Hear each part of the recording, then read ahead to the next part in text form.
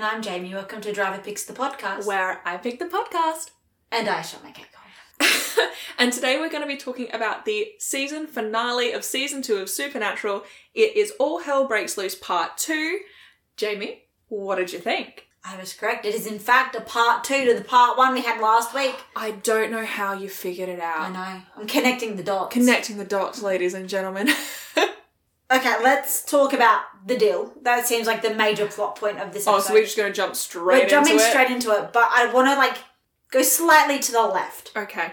We're going to acknowledge the deal here, because otherwise what I'm about to say doesn't make sense. Okay, so Dean's made a demon deal. We're all on the same page. Yeah. We'll get back to that. What's your We'll circle your back point? around. Yeah.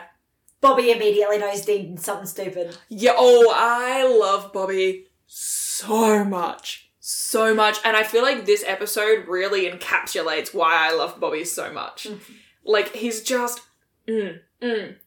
What a stupid son of a bitch. Oh, yeah.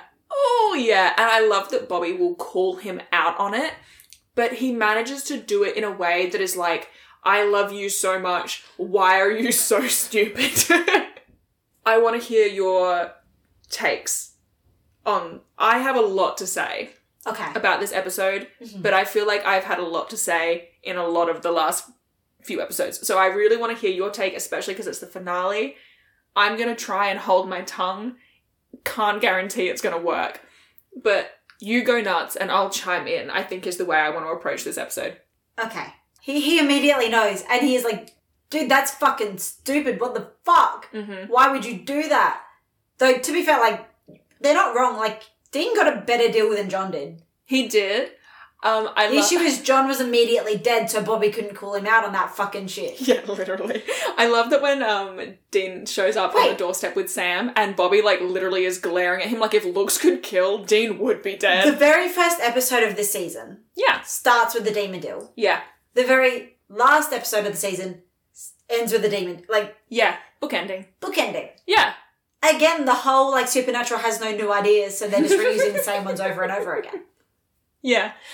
We'll talk about Dean's deal itself, I assume, separately. Small potatoes later, okay? Yeah. I know I said I was going to bite my tongue. It lasted a minute. I love that Bobby gives Dean a chance to explain to him what's going on away from Sam.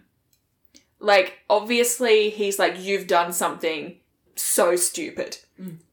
But I'm not going to call you out on it in front of Sam. I'm going to make a believable excuse as to why I want you to come outside with me right now. And then I'm going to ask you what the fuck you did. It's a very small gesture. I think it says a lot. He also he knows that Dean's made a stupid decision. Yeah. But also he respects Dean enough to call him out on the stupid decision away from private. Sam, who Dean clearly doesn't want to know that Dean has made a stupid decision. Yeah, Sam clearly doesn't know what's going on. Yeah. And I appreciate that Bobby puts the effort into being okay, let's figure out what's happening before we involve Sam in what's happened. Because I don't think John would have done that. I think John would have laid into him right there across the kitchen table. With Sam just kind of there what? No, it was all for naught in the end, because Sam finds out that he was meant to be dead. Yeah. Later on, when we see Jake appear again, how the fuck did you forget this? He literally opened a gate to hell. I know. I don't know. It fell out of my brain. I have so much supernatural information. Some of it's going to slip through the cracks. Admittedly, this shouldn't have. Yeah, look, I haven't got a good excuse. I'm sorry. Fake Supernatural fan. I can't believe you would call me a fake fan. I want to talk about the discussion. One of the fake gamer girl meme, but it's... Oh my god. I want to talk about the discussion that Dean and Bobby have in the junkyard, where Bobby finds out about the deal. He finds out that Dean only got 1 year. And the reason I want to talk about this conversation in particular is because we get a lot of interesting dialogue that, first of all, sort of effectively sums up a lot of the things that we've learned about Dean as a character over the last 2 seasons, and also very effectively sets up the next season and where his mental scape is at. Did you have anything that you wanted to bring up about this scene or that stuck out to you? Otherwise, I have a list. Ellen! I mean, that's kind of after the point that I was making, but yes, Ellen does show up at the end. And So it's Ellen's wonderful. not dead?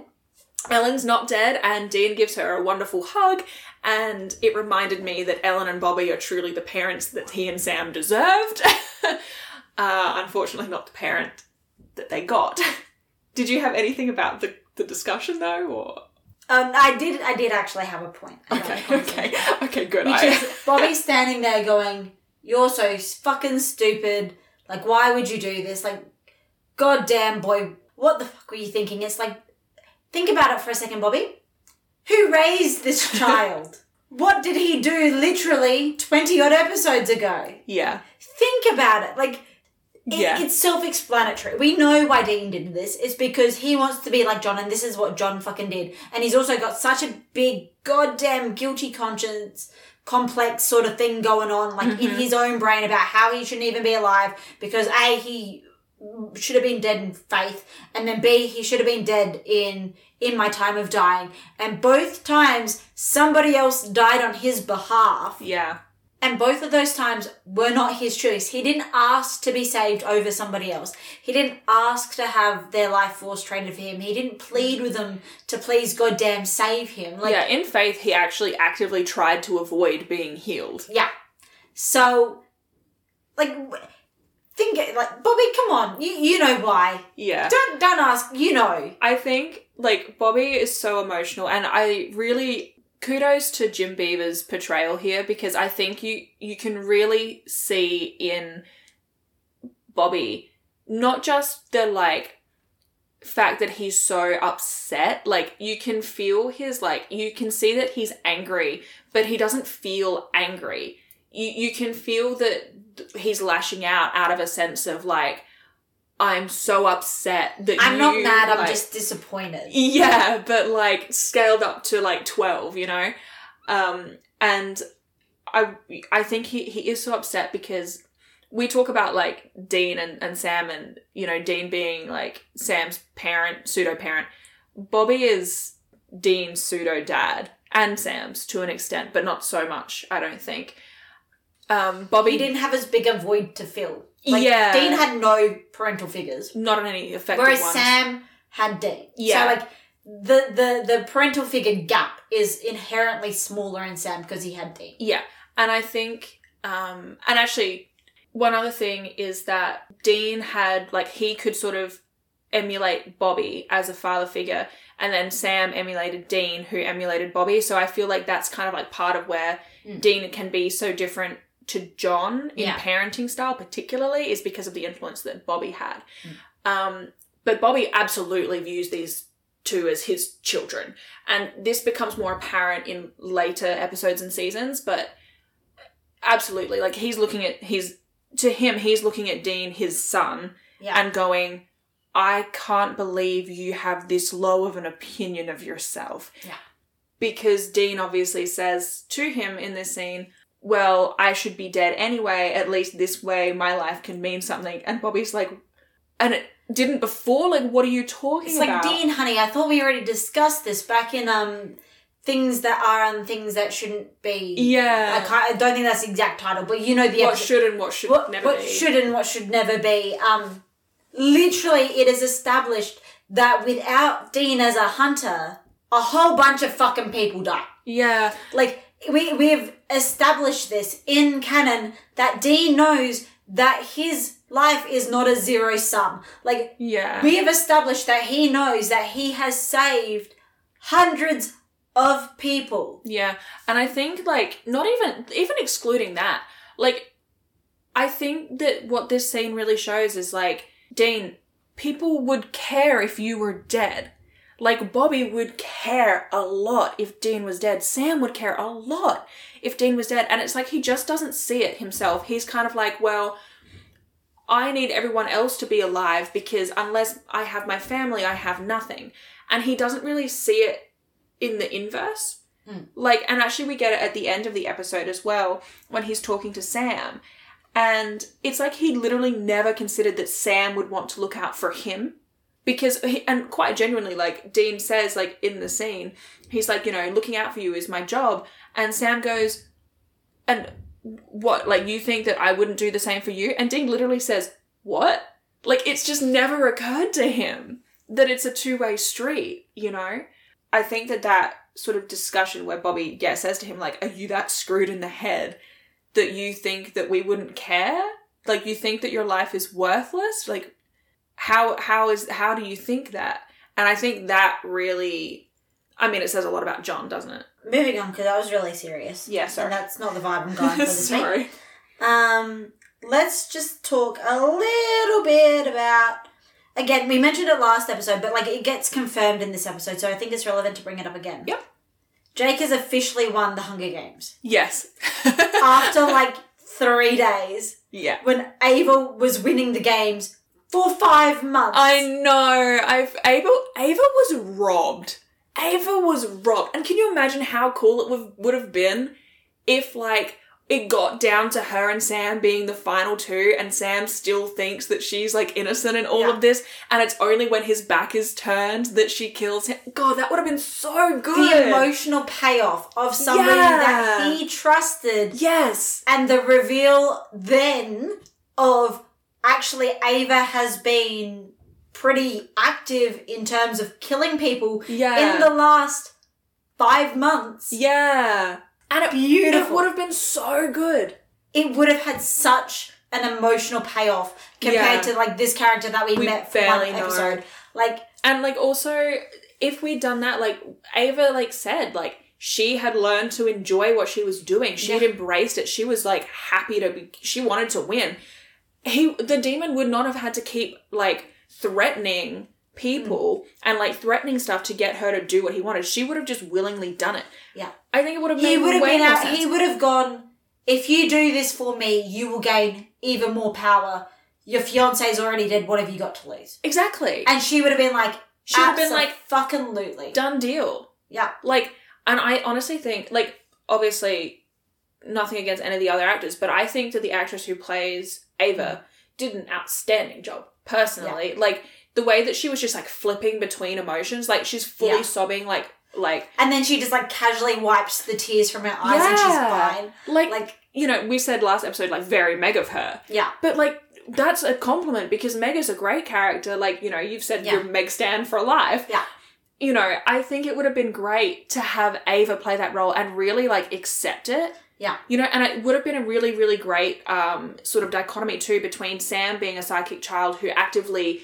like, was like, no, I will not stoop that low. I will not do that. And also just the parallels of they started with the same powers. Yeah, exactly. Like, he and Ava were the most comparable of all of the psychic children. They had almost the identical powers. Yeah, and it would have almost ended up being like an evil twin kind of, but not really dynamic because they both have the demon's blood. Obviously, they have that shared sort of, you know, past. And then they had the same intro skills.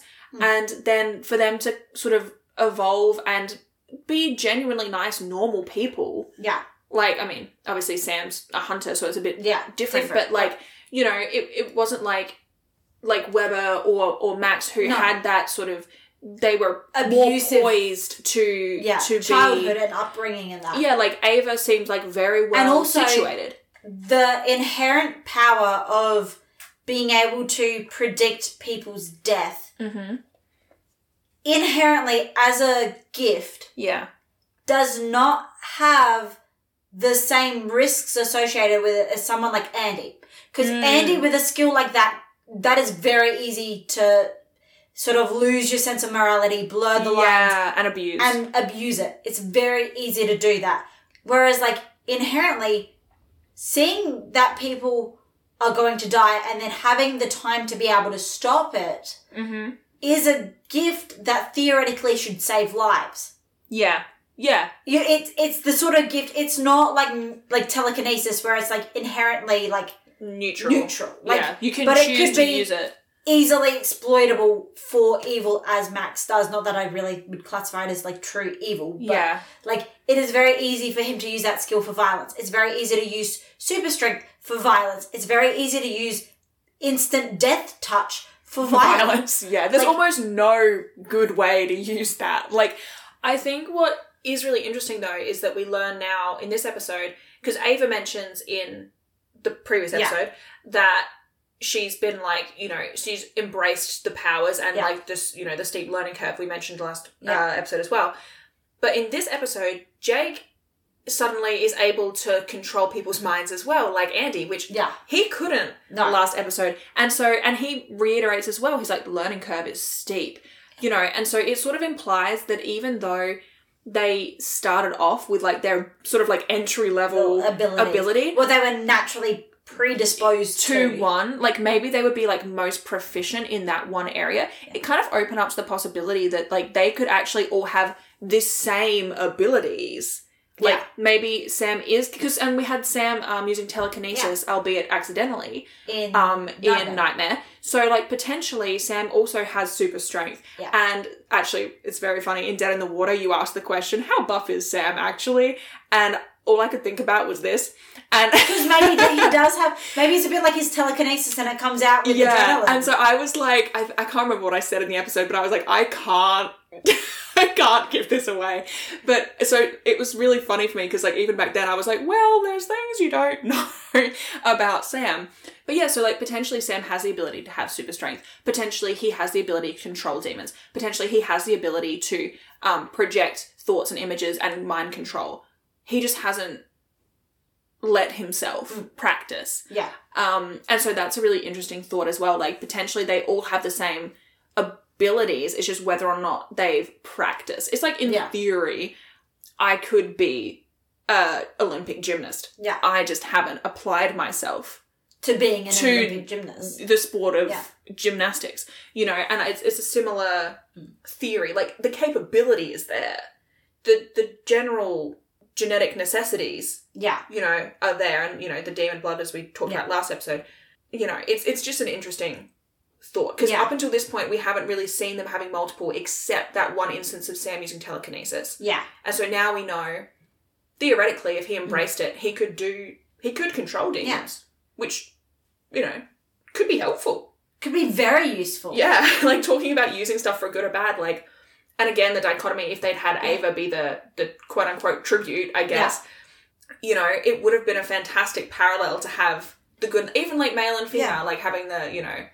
But also, I do think they really wasted their opportunity by having it be Jake and Ava. Just because the audience already knows Ava. Yeah, and not that he's not a good character. No, and I think Aldous Hodge does a really good job with his acting of Jake, but like, I don't know him. Yeah, exactly. Like, and also, like, you have this introduction of Ava where she's so sweet and, like, lovely. And then to see her, like, be able over a period of 5 months to be twisted into this person who is so separate from who we knew. So we go from this person who's willing to make themselves look like they're fucking crazy. To save someone else's life. Drive across the country. And driving across the country to save somebody else's life. To go from that to someone who is willingly controlling demons to murder other people. Like, in a span of 5 months, which is, like, arguably, like, a long time, but also not that long. No. Like you know, in the scope of her lifespan, a blip. Yeah.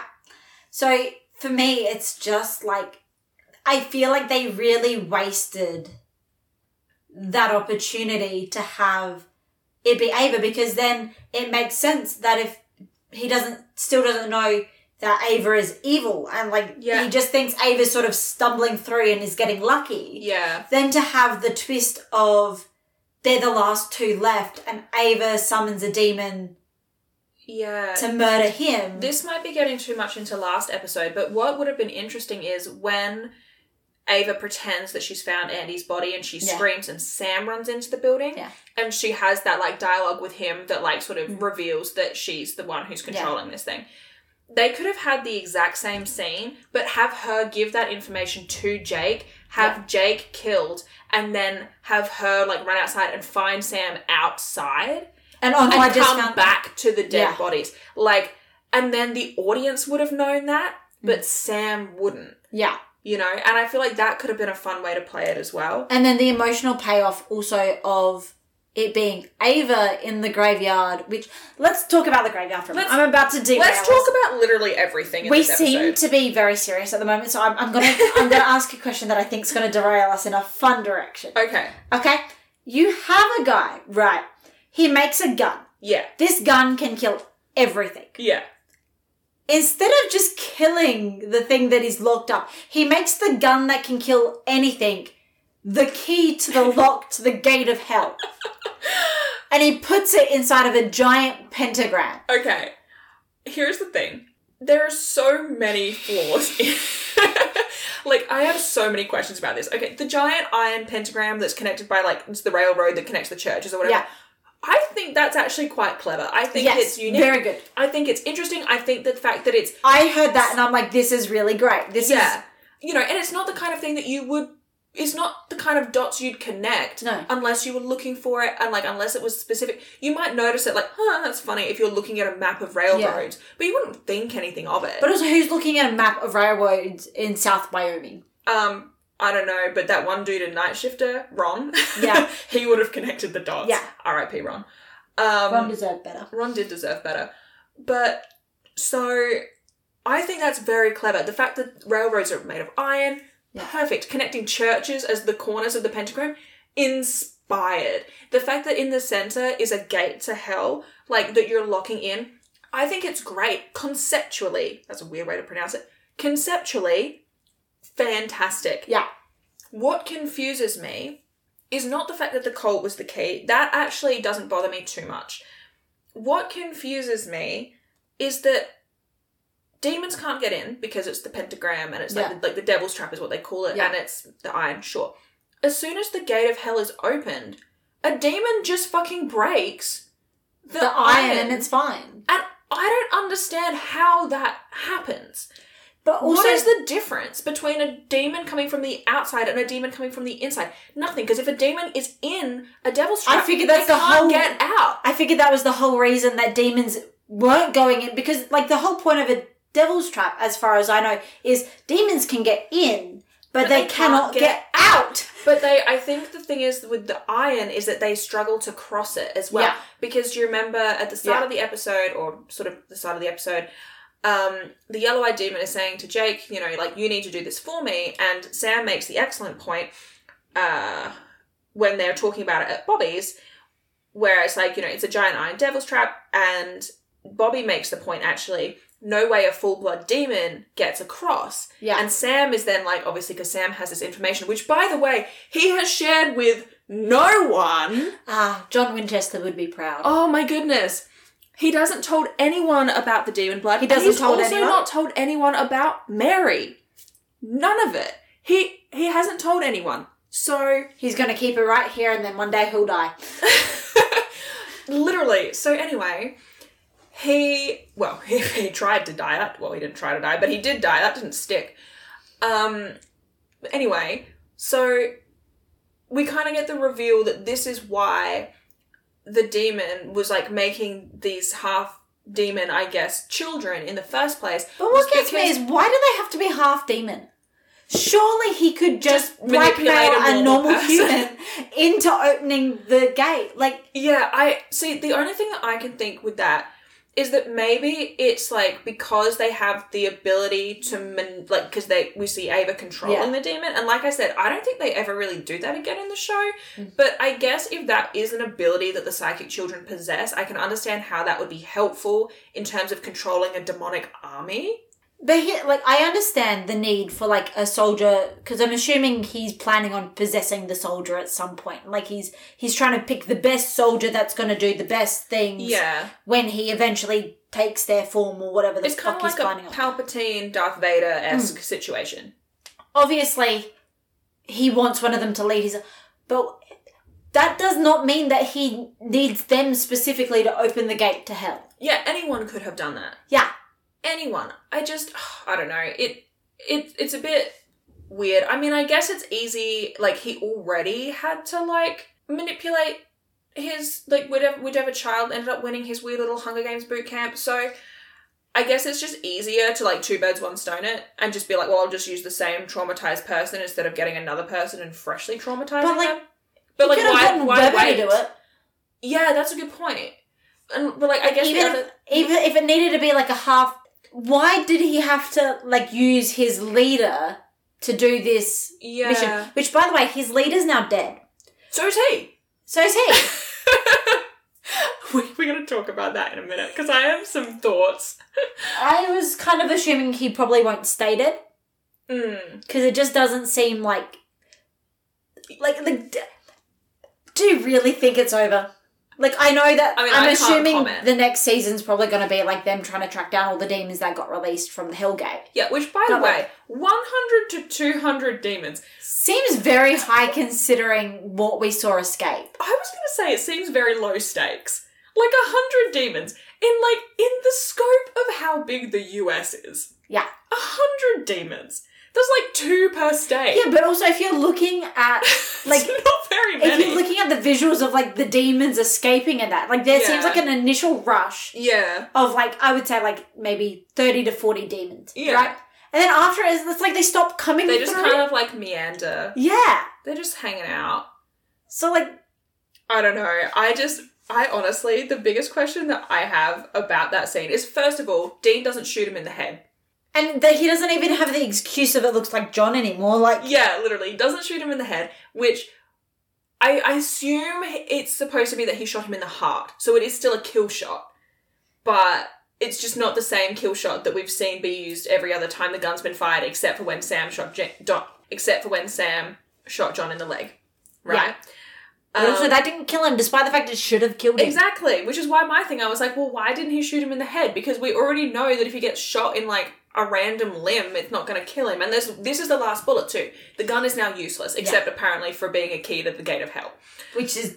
I just find it very weird that you're like, yes, I'm going to make this one unique, one-of-a-kind gun. Yeah. That can kill everything, but it's also going to be the key to the gate of hell. Like, why are you even having a key for the gate of hell? I don't know. I guess it why makes isn't more it sense like to just... you have to use like his blood or some shit like that to unlock it? Like the demon. I was talking about the demon and when Dean kills him. Yeah. Now, wow, we're really jumping around like nobody's business today. But I've got a couple of questions about this scene. Yeah. So when Dean first turns the gun on the yellow-eyed demon, he literally just like flicks his hand and it flies into his hand. Yeah. And then there's a whole thing and John uses the power of hugs. John hugged that demon longer than he's ever hugged either of his children combined. And it just somehow removed him from the vessel. I don't understand the logistics of this at all. But also, the demon then gets back into the vessel. Yeah. And Dean points the gun at him. And instead of doing the same fucking thing he did the first time and flicking the gun out of the head, which we've already proven that he just stands there and like looks like, oh no, I'm gonna die. And it's like, dude, no you're not, because they're hesitating again. Like, it makes zero fucking sense. It's so annoying. Because, like, obviously it's this huge climactic moment where Dean's, like, finally killing the yellow-eyed demon. This has been the goal from the start, you know, obviously other than just, like, fighting John and all this shit. Like, and I'm glad that it was Dean who got to kill him. Yeah.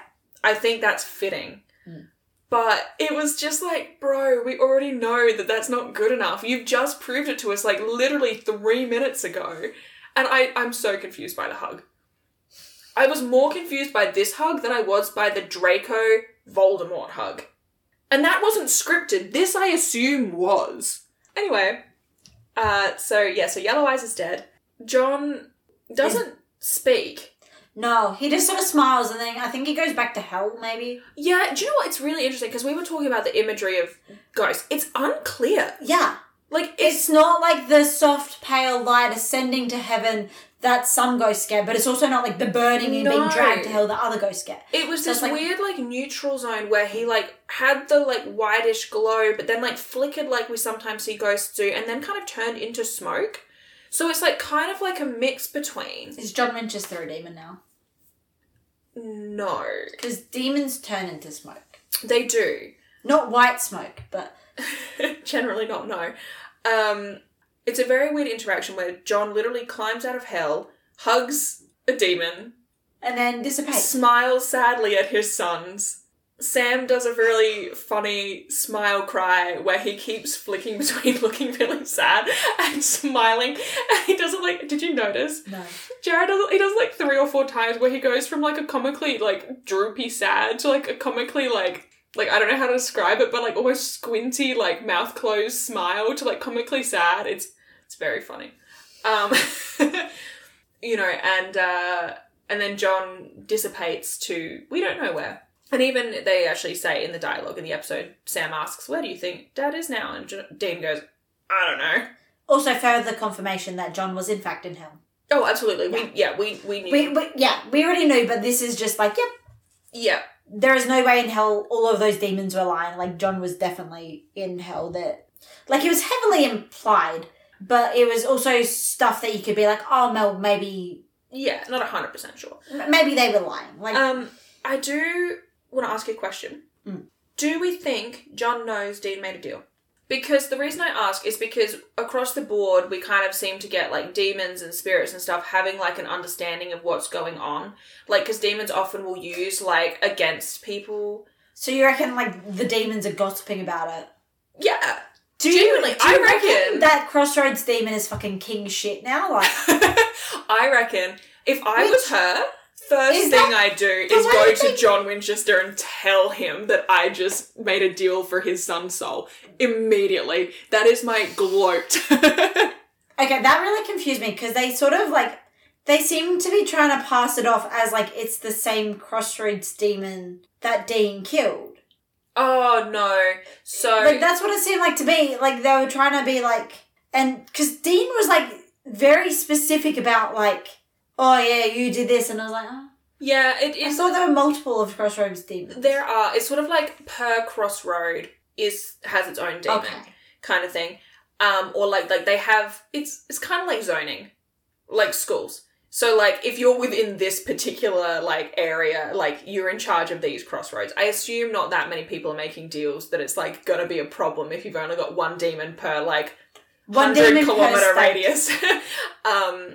But, yeah, so it is a little confusing, but no, so I don't think it's the same demon. But the dialogue in that scene... The dialogue is misleading. Like, I think you could interpret it either way. Yeah. It's not specific enough to... Yeah. But I'm pretty sure it's supposed to be a different demon. I would be surprised if it was supposed to be the same. Because if it was the same, I assume they would have tried to get the same actress. Yeah. And it was not the same actress. No. And also I assume it was a different crossroads. Yeah. You know. But no, so do we think that John knows? Because John's looking at Dean like maybe he's proud of him for the first time in his life. And... I feel like if he knows that he made a deal to save Sam's life, there's like extra layers to that. I just don't think he's got full control of his ghost form yet, and he accidentally made that expression. Oh, yeah. I've said it before, I'm going to say it again. Ava was fucking robbed. Like, I'm just going to harp on... This is my one... You know how some episodes I have, like, one point that I'm just like... That you continue to go on about, yes. Like, come on, guys! Yeah. She deserved better. Yeah. Like so many characters on Supernatural, especially female characters, Ava deserved better. To be fair, so did Andy. So while we're talking about the Crossroads demon, I feel like it's appropriate that we talk about the deal itself. And not necessarily, like, the implications, because I feel like we'll probably get into that in our season recap, looking at towards season 3. But just the idea of the deal itself. So obviously Dean... goes to make the deal, and he initially says the deal is that you bring Sam back and I get 10 years, which is the deal that everyone else gets. Yeah. But... Oh, honey, you're not everyone else. Yeah, he's not just anyone. And so, because he's so desperate as well, I think it makes him easier to exploit. And he's just, like, betting against himself. Yeah, exactly. Like, he holds none of the cards. Like... The thing is that if he doesn't take the deal, then he gets nothing. So... Here's the thing, though. It's a shitty deal, objectively. Oh, yeah. It's still a better deal than what John made to save Dean. Yeah, and like 3 people in the episode point that out. I think the demon themselves points it out, the Crossroad demon. Yeah. Dean says it to Bobby, and the Yellow-Eyed demon says it to Dean as well. Like, and I think it's like a very weird that everyone keeps pointing it out, but yeah, so he only gets 1 year. Which is a terrible deal. And I wanted to bring up the fact that... So either the next 15 seasons are just like every single moment of Dean Winchester's life, or he gets out of the deal somehow. Or like the deal comes to fruition and then he manages to escape the consequences. Which, well, that's an important point to make as well. The demon put a clause in there that if he tries to get out of it, Sam will just die. But also, if he tries to get out of it, says nothing about if somebody else tries to get him out of it. Because I was just going to say the other point is where Sam is not telling anyone about the demon blood thing or the Mary thing, Dean is not telling Sam about the extra clause in the deal because Sam is hell-bent on getting Dean out of it and Dean's like, it's not going to happen. Yeah. I wanted to talk about, though, the inverse... But no, the demon does specifically say if you try to welch or go back on or somehow weasel your way out of this deal... Then Sam dies. Sam dies immediately. Doesn't say jack shit about somebody else trying to welch or weasel or get him out of the deal. Loophole! This is actually not the point I wanted to make, but that is interesting. I'm glad you brought it up. I wanted to talk about Dean's apparent 180 on the concept of what's dead should stay dead. Yeah. And I remember pointing out to you in a couple of episodes throughout, well, the first 2 seasons, that Dean has very strong opinions on this. But as soon as he is put in the position of, well, Sam's dead, he immediately is like, I can't possibly consider that as an option. Yoo-hoo! Crossroads demon lady! Yeah, literally. And so I don't know if you wanted to actually talk to that point, but I just thought it was worth pointing out that it's sort of another case of like, it's not okay when anyone else does it, but if it's me, it's fine. Like, Winchester syndrome. Ah, yes. Good old Winchester syndrome. Mm-hmm. What a choice they has made. Ooh, yeah. Okay, let's talk about the demon complaining about red tape. Oh my god, okay. Is this going to be your PSA? Like, red tape exists for a reason, safety precautions, etc., etc.? No, because I also disagree with a whole bunch of the red tape. Oh, okay. Obviously, in some situations, red tape is, like, necessary, but in other situations, it's like, oh, not necessary. Anyway, sorry. The demon complaining about the red tape, yes. Oh, was that's the end of your thought? Yeah. Okay. That's fun. Yeah. Like I said last episode, I enjoy that we're getting a little bit more of the Yellow-Eyed Demon's actual personality. I think it's fun. Okay. Here's the thing, though. Okay? You ready for this? You have told me that you know the Yellow-Eyed Demon's name. Yeah. Which implies to me that the Yellow-Eyed Demon comes back. Because otherwise, why the fuck would they bother learning its name? I mean, yes and no. Like, there are definitely reasons... You're right. Like, it does seem to imply that. But also, there is reasons that they could come find out the name after the fact.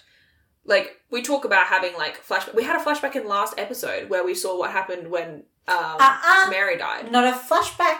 A live instant replay. Sorry, a live instant replay. Like, we do get to find out things that have happened in previous, like, times also, in our lives. So. I don't think we discussed this last episode, but that live action replay doesn't have to be accurate.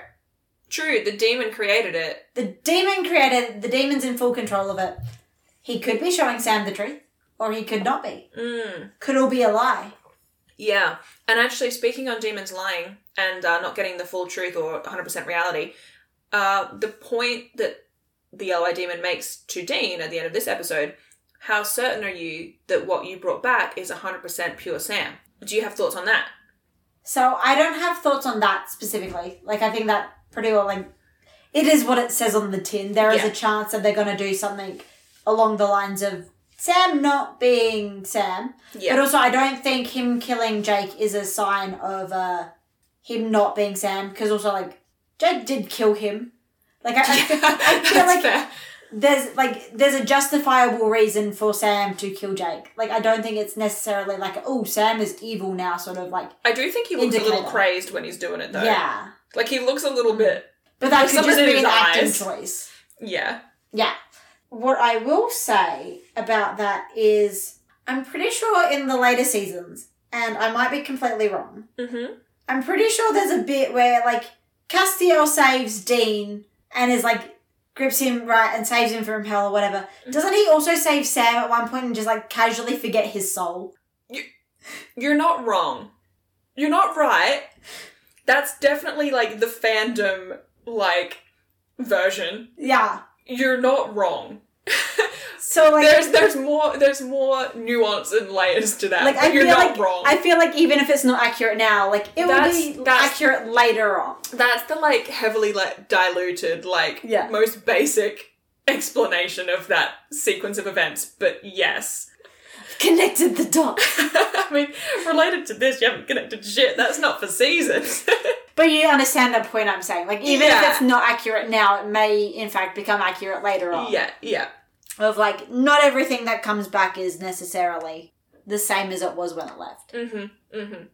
Because also, Sam was dead for, like, 48 hours. Yeah, I would assume. 2-3 days. Like, Dean didn't go, oh no, Sam is dead. I'm going to a crossroads. Like, he grappled with it for a bit. He made some Jack-Ting choices. And then he went to the crossroads and summoned a crossroads demon. Like, so I'm assuming at least 24 hours between Sam dying and... So, like, what happened in those 24 hours to Sam? Because presumably... He started to decompose. Yeah. So 24 to 48 hours would be my guess as well. Bobby's bringing him food at the start of the episode, so you assume that, you know, they've been there for a little while, and it's daytime now, whereas it was night when Sam was stabbed. While we are sort of around the topic... The same thing with, like, Ava. Like, she was there for 5 months. Like... Yeah, did she eat in that 5 months? Maybe she sent the demons on a Macca's run. That's so funny. Can you imagine, like, that creepy demon girl from the last episode showing up and she's holding a Happy Meal? Like, Ava gives her the toy as, like, a thank you. Talking about Sam being a corpse. Yeah. Weird that Bobby suggests burying Sam. Because that is not... a Hunter funeral. No, it's not. And I don't know if it's just because we haven't established yet in the show what a Hunter funeral looks like. But also they did burn John, so...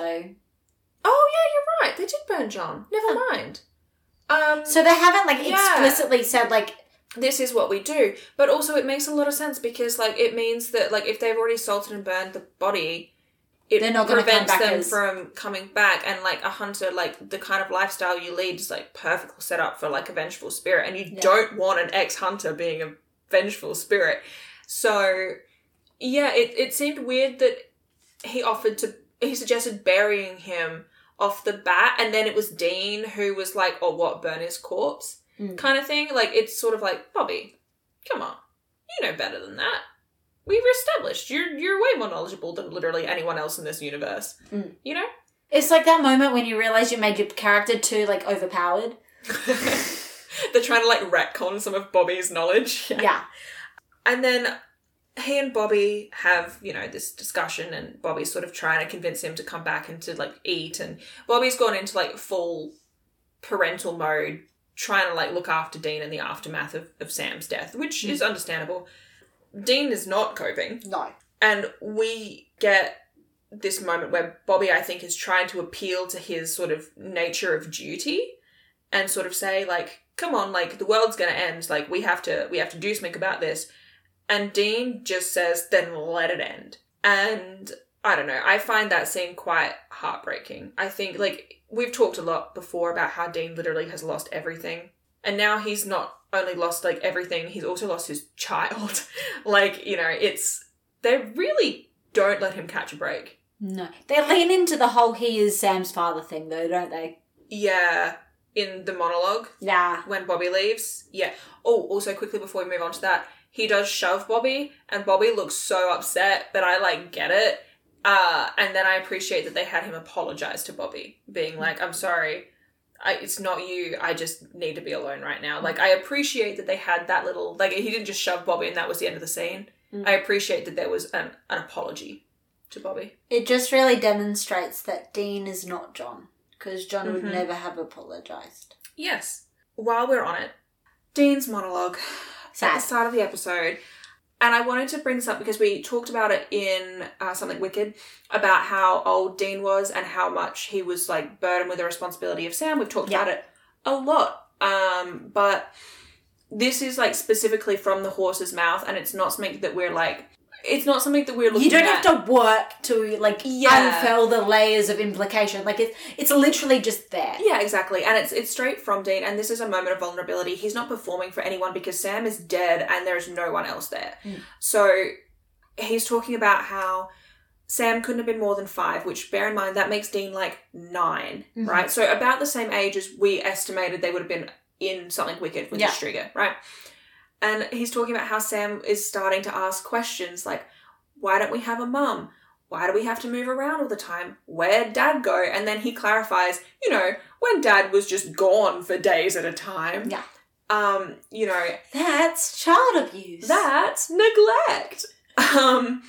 You know, and Dean says, like, I just wanted you to be a kid just for a little longer. And it's like, fuck, man, you were a kid. You weren't even 10. You weren't even double digits. Like, you know, and he's talking about, I was just trying to protect you, to keep you safe. Hadn't even got your pen license at primary school yet. Hadn't even fucking been to primary school, potentially. He's talking about, you know, it was always my responsibility. I had one job and I screwed it up. I guess that's what I do. I let down the people I love.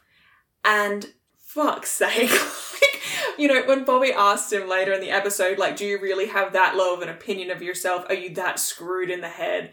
And as the audience, you're like, yeah, Bobby, like, I don't think you actually realize the extent to which Dean was damaged by John's expectations very loose terminology, to use the word parenting. But not just that, like, John's expectations of Dean from a young age to act as Sam's parental figure because he was too busy hunting monsters. Yeah, and also Dean even says at the start of the monologue, he's like, Dad didn't have to tell me any of this. I just understood that it was my job. Which is like, how, like, what would John have been able to put across non-verbally that, like, Sam was Dean's responsibility? Bearing in mind, Sam was a literal infant and Dean was a toddler. Like, at what point did John stop changing Sam's nappies? At what point did John potty train Sam? I'd love to know. Do you think he was doing that in the motel while he was hunting a fucking Rougarou or some shit? Like, I don't even know what the fuck that is. It's a monster. I was assuming so. Okay, a werewolf then, you know? Like, you know, no, he wasn't. Like, that would have fallen to Dean, and which is an insane concept because, again, Dean would have been, like, 6. You know. Okay, moving on. This is way too much character analysis. Sorry. I've hit my quota for the day. I'm sorry. I want to talk about the gun and the effect Colt? they use when the gun shoots the demon and just how fucking stupid it is. I hate it so much. Okay, I didn't notice the sound, but I hated the scene. That's. I'm not just talking about the sound. The sound is bad, but the sound design pales in comparison to the visuals they used for that gunshot. Are you talking about the slow-mo and the slow-mo and like the bullet with like the pentagram or whatever the fuck is on there? And, like here's the thing. I don't mind so much. What a way to cut the pacing of the like scene entirely. I don't mind the slow-mo. And hear me out. My reasoning is that it draws attention to the impact of the scene, because if he just shot the gun and it like shot the demon in real time, it would have been like over in half a second, and I feel like that kind of it's not the right payoff considering we've built up to this for 2 seasons now. My issue with the scene is something entirely different. It's actually what's happening elsewhere in the graveyard. When the door starts, like the lock starts spinning like a fucking mad thing, and they're like, oh no, it's opening, and you know, whatever. And I think Ellen says it's a damn gate to hell or something like that. Yeah. And then they're like, take cover. Bear in mind, doors currently still closed. Lock mechanism spinning, doors still currently closed. They all run away from the doors. Hide behind the graves, right? Oh, I think they have pulled it out, but hide behind the gravestones. No, he doesn't pull it out until the door's open. Oh. And they've already, like, Sam's already killed Jake at this point. That's even more stupid than what I thought, because in my mind, I'm like, okay, so the doors are still closed. You have run away from the doors. The doors spring open. A bunch of demons come out, and then Ellen's like, come on, we've got to close the door. I'm like, surely it would have been easier to just keep them closed to start with, then let them open and then have to force them closed. Like, what was the point of running away if 30 seconds later you were just going to go back? It's a plot thing. Oh, it annoys me. If they don't have a chunk of demons escaping hell, they have no big bad for the next season. Like, they've just killed off one big bad, which I do not think the big bad is dead. I can't speak to it. I do not think that the gun that kills anything has killed him. I think he's going to be too powerful to be killed by the gun that kills anything. Okay. Because up to this point, the gun has not been used on anything anywhere near that powerful. Mm. Hell, the gun didn't even fucking kill John. Arguably the weakest character in this entire show. I'm talking about mental strength here. Yeah. Man was a punk-ass bitch. But no, this man folds like a fucking card table. So I do not think that it will have killed him. Like, it just... Even with the ridiculous slow motion, like, bullet spinning thing... Yeah. It does not seem like they gave enough emphasis to him finally fucking dying. Okay, but Jamie, did you not notice the smoke coming out of the bullet hole? Did that not confirm it for you? No. Wait, you didn't see it or it didn't confirm it for you? Didn't confirm it for me. I was going to say, fucking smoke... So funny to me. There's like full minutes later, it's still smoking. I'm like, I don't think that's necessary. Okay, so I'm interested. We talked a lot last episode about your theory surrounding the demon and the psychic children and like how it all sort of panned out. Having seen this episode, does that change your theory at all, or are you still sticking with the same? Not significantly. Okay. There was nothing really, like, as much as, like, last episode was, like, a gold mine for all of, like, he forces them to drink demon blood and all that bullshit like that. This episode gave us nothing new. Yeah, this one was much more, like, the immediate plot that's happening right now, whereas the last episode felt more, like, not exposition-y, but kind of exposition-y, and also in, like a setting up. Like, it feels like it's groundwork. Yeah. Yeah. The other thing that gets me, though, is, like... From what I can tell, this is, the yellow-eyed demon is some sort of leader of hell. He is a leader of hell in some sort of capacity, because otherwise why the fuck would he be organising an apocalypse for hell? He pulls some weight somehow. I do not think he is the only high-level demon involved in this apocalypse. In this plan. War that hell is trying to orchestrate. Yeah, it feels like one bug in a spider web. Yeah. Like, it feels like it's much bigger than we're privy to. Yeah. It just, like, and the whole, like, generations comment last episode also... Your theory about... Cements that. Yeah. And we don't know if previous generations, the same thing has happened. Which, the gun is the key, yeah? Yeah. You posited in Dead Man's Blood... that the demons probably knew where the cult was the entire time. Yeah. And that they didn't steal it because they knew it wasn't getting used, and it was sort of like... Yeah. If they had previous generations of special children, why wouldn't they have stolen the cult sooner to open the gate to hell? The only real explanation for that would debunk your theory of Mary being a previous generation, because the only real explanation is that Sam's is the first generation to mature to the point where the demon is like, let's collect, like, let's, like, reap what we've sowed, I guess. Yeah. Like, that's really the only immediate answer I can think of. Because, like, that's a good point. If every other generation of the special children, surely the hunting community would have some sort of idea. I guess it's also kind of like a... You know how scientists will often do experiments on, like, Drosophila flies because they've got, like, a 3-day, like, lifespan or whatever. Like, I guess this is very much a let's fuck around and find out kind of science experiment, but make it demonic. Like, I don't think there was a way he could have predicted what giving these babies demon blood would have done. Like, I feel like he had a hypothesis. So maybe there have been, like, various attempts at the same experiment, and this is the first one where he's like, okay, I think I figured it out. Yeah.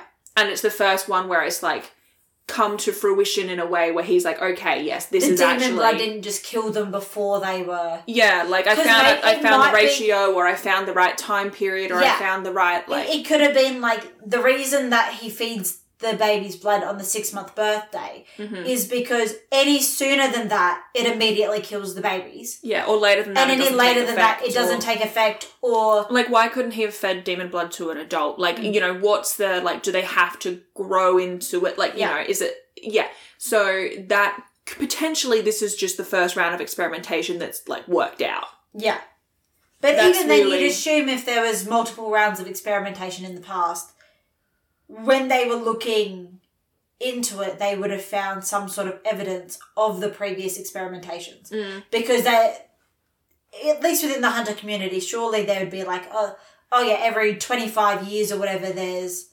I guess, but also in saying that, none of the hunting community that we've interacted with in the show knew anything about it. It was only because Sam and Dean knew, and only because John turned to hunting because of Mary's death. Every other, like, psychic child we've come across hasn't ended up a hunter because their parents didn't do that, you know? So I guess, like, unless you're looking for the pattern, like, unless you know that there is a pattern to look for. Yeah, but also Mary recognised the demon. Yeah. Which means that somebody else knew about the yellow-eyed demon. Mm-hmm. And are you going to try and tell me that Mary was the one exception to the rule? No, I'm not going to tell you that at all. Like, I think it's hard to discuss because I know. Yeah. But, like, I'm trying to have an actual discussion with you about your theory without giving you information about what actually happens. So, like your question, okay, so in this instance, right, why would the demon not have gone across before? I'm, like, working within your theory. Yeah. I'm not working within, like, the reality of the actual show. Like, within your theory, how could it work? Well. And I also want to make it clear, though, that I'm not saying that Mary was one of the special children. I'm just saying, like, that would have been a cool way for the plot thread to go. Yeah. Like, regardless of whether or not you're correct. Yeah. Very cool concept. Yeah. But yeah, so I'm trying to work, like, within the context of your theory, I'm trying to, like, have it as a discussion because I don't want to sway you one way or another. Does that make sense? Yeah. But also, like, it's very annoying. I'm sorry. I'm not trying to be annoying. I just don't want to spoil things for you. Maybe certain demons can only possess certain, like, genetic types or something. And so, like, the reason these children were chosen is because they're the only ones who could even possibly, like, come close to being able to be, like, it's like... Like, contain them? Specific demons require, like, normal demons require, like, a chink in the armor. Mm-hmm. Maybe other demons require, like, specific lineages or something to build it into my, like, generations of special children thing. Okay, anyone who's watched the show knows why I'm laughing. I can't tell you. And I'm so sorry. I feel like I'm... You know that meme that's like... And it's like all like the pinboard with all the like red lines and like... Jamie, I'm so sorry. Anyone who has watched the show knows why I'm laughing at that. You'll find out why I'm laughing at that. Again, within Kripke era. And then if we're looking at it from that angle, it's like maybe they weren't born with psychic powers and maybe that's why they're giving them the demon's blood, because then the demon's blood gives them psychic powers so the vessels are stronger when they inevitably try to possess them. I'm not going to give you any more either way. I've connected the dots. I just think this is so fucking funny. I'm so glad we're recording this. Purely, not even so other people can hear your, like, I want to know this. I think this is going to be so funny. When we get to the end of Kripke era, we'll come back to this discussion and you're going to hate me so much. It might end our friendship. I'm kidding. It's not that bad, but this is just really funny. I'm just trying to think, like, because I'm assuming what I'm missing is why they've chosen these specific children. Like, I'm sort of because I haven't really got any sort of... That's what you feel like you're missing from your theory. From my theory. Yeah. Like, everything else, I feel like I've been non-specific enough that it could be accurate. Like there are multiple different ways to interpret the theory. Yeah. I'm just trying to work out why because that's the one thing they really haven't told us yet. Yeah. they've told us, like, there's generations. We now know why the parents burned to death on the ceiling. It's because the parents walk in on the demon giving them blood. Mm-hmm. Like a transfusion. Inoculation. And, like... Science, Daddy. He's out here inoculating kids. He's performing experiments. I'm also assuming there is going to be a big reveal with the demon, and the demon's name is going to be something that will click a lot of things into place as well, I think. I genuinely don't remember. Like, you could be right about that. I don't remember. I thought that he had a name by the end of season 2. Like, yeah. Well, I'm going to assume the reason that we haven't been given a name for him yet is because when we are given the name, it'll be a name where we go, oh, I have heard of that name. And it will give us more information that we can then use, like, outside of supernatural knowledge to cast light on inside of supernatural knowledge. Yeah. Like, I'm assuming that's sort of, like, what's like, his identity is important in the scheme. Yeah. In the grand scheme of things, like... You know, like, yeah. He'll be revealed to be a fucking archangel or some shit like that, where we're like, yes, the Bible. Like, you know, like, or like, I know it's not going to be Crowley, because I know Crowley is a character who is played by Mark Trevitt, and I know that he's a crossroads demon within the context of Supernatural. I know those things. I've seen those things floating around Tumblr. Yeah. But, like, it will be, like, a demonic name that we recognise. Like, fucking Lucifer or some shit. Like, Beelzebub. Yeah. Yeah, sure. Yeah, it will be like a significant demon that we reckon. It won't be like Meg. Like, Meg is not... His name's like Stuart. Like I'm going to assume it's going to be a name that has connotations behind it. Yeah, that makes sense. All right. Okay, it's the end of the episode. We're pretty well done for the day, I think, because we're hitting our time limit for me to have to go to work. Yeah. So I have to do a PSA. But what do you think my PSA is this week, Bethany? Go to therapy. No. But it does directly attach to that, and that's if you are a literal child and your parent expects you to take care of your sibling, who is also a literal child, that is neglect and child abuse, and seek help. So go to therapy. So I was right. No. I was more thinking Child Protective Services. Oh, yeah. Call CPS. Yeah. Yeah. Sure. Yeah. Speak to a trusted adult. Yeah. That is straight up neglect. Like, if you're... I'm not just talking about, like, you have to walk your brother to school or whatever. Like, no. I'm saying, like, if your parent is leaving you and your sibling who's younger than you alone... Or older than you, but or older still than a you, child. But still, like... And I'm not talking about, like, 16, 17, 18. I'm talking about, like... Under 10. Or maybe, like, under 15. Under, like, 14, 15. That is child abuse and neglect. And maybe if you're a parent and you leave your two young children... I don't think we're going to have many listeners who are under the age of 15. I think our major demographic is, like, 23 to 30. And you are leaving your two children alone and expecting one to care for the other. That is child abuse and neglect. Maybe reflect on your life choices. Yeah. Yeah, reflect on your life choices. Like, let's leave it with that. Alright, so your PSA is, That's child abuse. That's child abuse. Okay, so I think that just about does it for today's episode. Hopefully you enjoyed. So, Jamie, how would you rate this season finale, season 2 of Supernatural, All Hell Breaks Loose, part 2, out of 5? I'm on the fence between giving it a 3 out of 5 and a 3.5 out of 5. Ooh. I don't know if the presence of John is enough for me to dock it another half a point. In the episode's defense, he is still dead and he doesn't speak. Okay, 3.5 out of 5 it is. Because perfect. I'll add it to the spreadsheet. If they brought John back, then it would be an automatic 1 star. What's dead should stay dead. Oh, if only they listened to that. Although then Sam would still be dead, so... So would Dean. Oh yeah, the show would be over by this point, eh? Yeah. That's your goal. Yeah. So, I feel like we've spoken enough about your theories in this episode as they currently stand. We will have another intermission episode between seasons 2 and 3 that will go into your predictions for next season.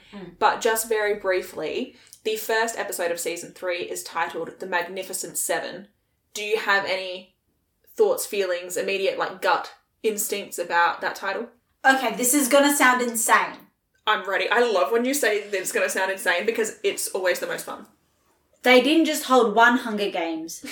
There were 7. The Magnificent 7 are the 7 winners of the 7 different Hunger Games. They're what, going to put them all in one major... I reckon maybe there's like 7 different leaders of hell or some shit, and they all held their own Hunger Games, and now they're all coming together, all the winners of the 7 Hunger Games. Like the Night Circus? Like, it's like a competition between, like, these random, instead of magicians, it's like leaders of hell, and they've, like, all raised their tribute. Yeah. Weird. I love it. Otherwise, I think there is, like, an old Western movie called The Magnificent 7, so maybe there's a Western aspect. There you go. All right, so that's your prediction? Well, I'm going to assume the title is a reference to the movie, The Magnificent 7. But I'm just really hoping that it is. There were 7 different Hunger Games, and like the winners of each one are gonna are pitted against each other. Yeah, I love that. So that brings us to the end of our episode. Hopefully you enjoyed. If you are at all interested in interacting with us outside of our incessant rambling for an hour or so every week, you can always come and interact with us on our socials. Jamie is always over on Twitter at DriverPicksPod. I reckon it would be fantastic if you sent her headcanons about what would have happened differently if Ava had been the sole survivor of the demon boot camp rather than Jake. I feel like that would be fun. Jamie, indulge me in my secret good supernatural that lives in my head. In the secret good supernatural that lives in Jamie's head, how are Ava and Meg best friends? Yes! Oh my god. Wouldn't they be, though? What a ship, though. Ooh! Mava? I love that. Talk about rare pairs. That's great. We just created something right there. A Veg? A Veg. Yeah, so hit Jamie up. I'm sure she would love to chat to you about Ava and honestly, like any of the robbed female characters of the series. She'd be more than willing. Mm-hmm. Okay, and if you want to interact with Bethany, you can find her on Tumblr at DriverPicks the podcast. And I reckon, we talked a little bit about Dean's, complete 180 from, things that are dead should stay dead to, actually, it's fine if I'm doing it. Yeah. What are your favourite examples of this happening in the season? Winchester hypocrisy syndrome. What's the fastest example can you think of? Is there an episode where at the start of the episode they're like, no, this should happen, and then at the end they're like, absolutely not, that should not happen. Send her your favourite examples. Oh, I love that. I love talking about Winchester hypocrisy syndrome. It's made some really interesting meta. So yeah, hit me up. That sounds great. Anyway, hopefully you enjoyed. Hopefully you are keen to come back next week for our intermission episode between season 2 and 3, where we'll get Jamie to recap some of the stuff that happened in this season, some of the things she is worried about or hoping for of next season. And yeah, then we'll kick off season 3 the week after that. Did you ever think we'd be here, Jamie? Absolutely not. Bye.